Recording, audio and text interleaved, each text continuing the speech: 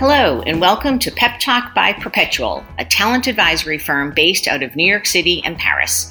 This podcast is all about raw conversations with real people. My name is Tracy Gentry, Senior Director here at Perpetual, and I am delighted to welcome today Rachel Lockett, the Vice President and Interim General Manager for Origins North America. Welcome, Rachel.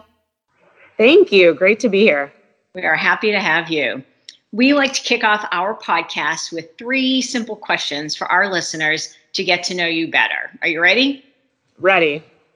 Okay. What is your favorite movie or TV show and why?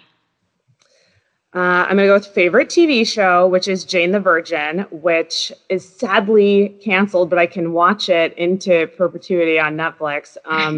It is a telenovela. It's full of drama, love story, and it's most importantly super light and funny. So after, a long day of work or whatever, it's not going to stress me out. All right. Second one, doing great so far. If you were an animal, what would you be and why? So I've been on safari a couple of times, and every time my favorite experience is seeing the elephants. I think because they get to hang out in groups with each other. They don't have a lot of natural predators.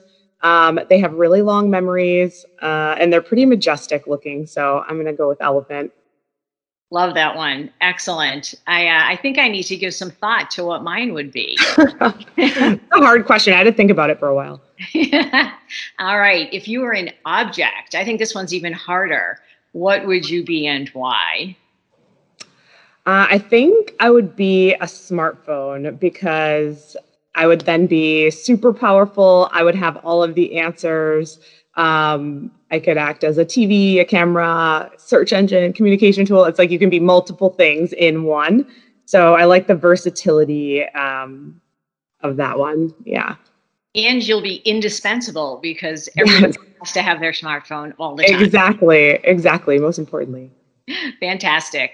All right. Well, for our listeners, our Pep Talk podcast series is an opportunity for you to hear and be inspired by other stories. So to kick us off, Rachel, could you share an overview of yourself and your background?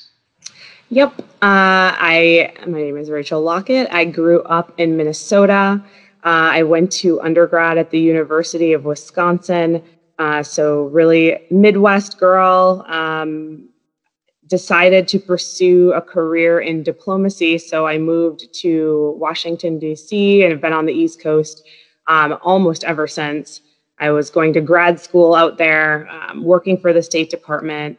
And during that time, sort of more on it later, but discovered that I kind of wanted to make a change and sort of pivoted into the world of beauty, joining L'Oreal for quite a few years, most recently before ultimately joining Estee.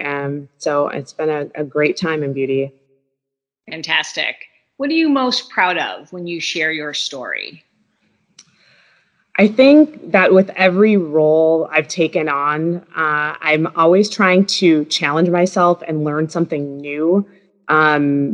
I definitely, if there's not something new, like a new consumer or a new category or a different business challenge, I'm not really interested. It's like, why continue to do more of the same thing that I've learned? I'm always trying to stretch myself and sort of add more knowledge to my toolkit.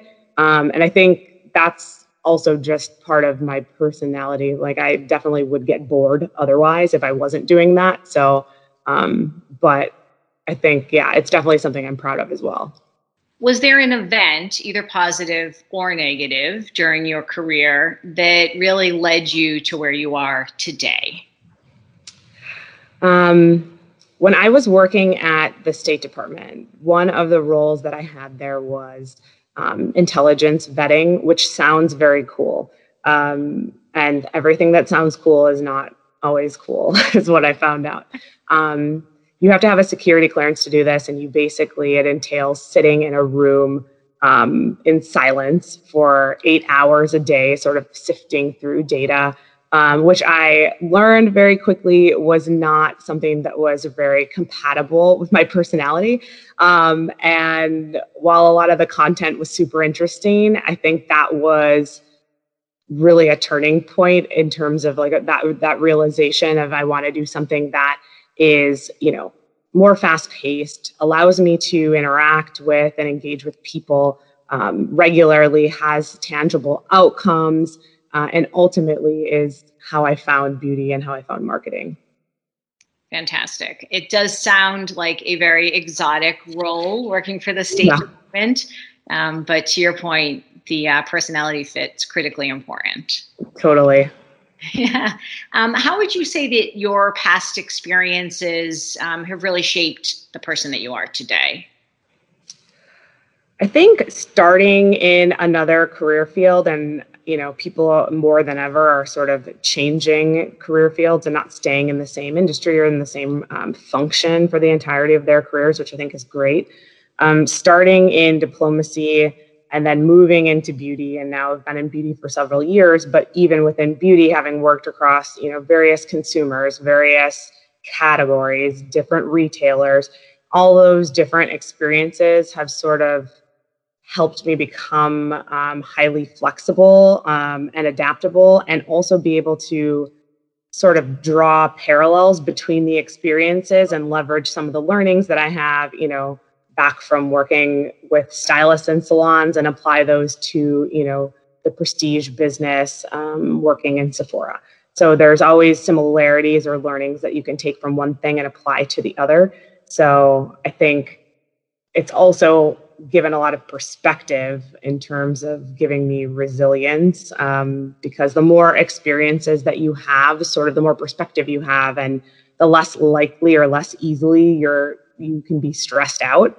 So I think, being able to put those things in perspective as well has really been a big benefit. What advice would you give to someone who is in the same situation that you were in when you decided to pivot and pursue your career in beauty?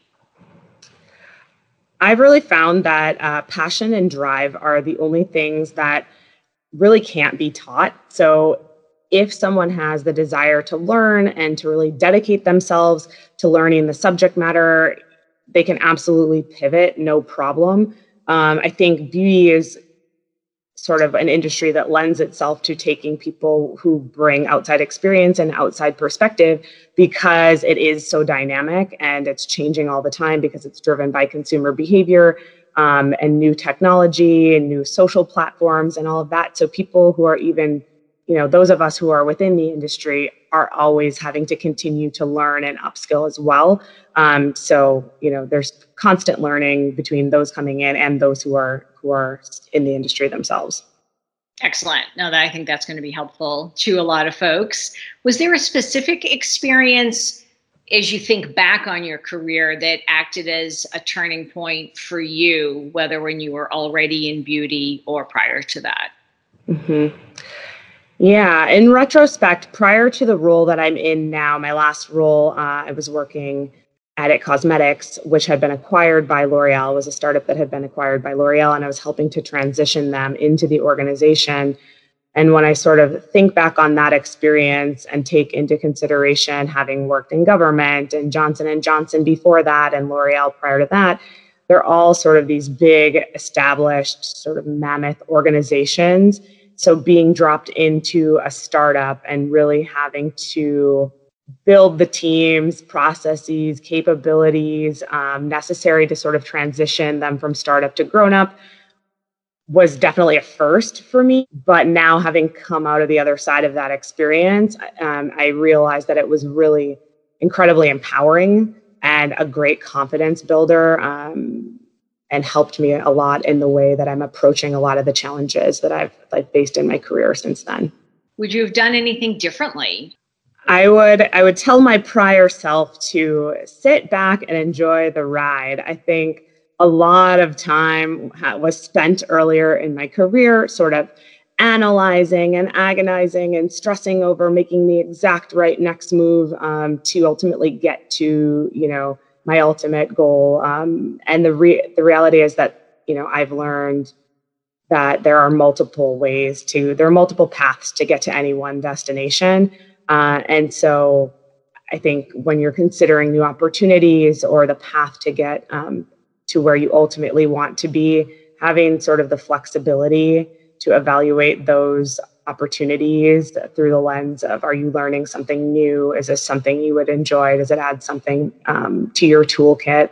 And you'll ultimately be able to get where you want to go. So save the stress.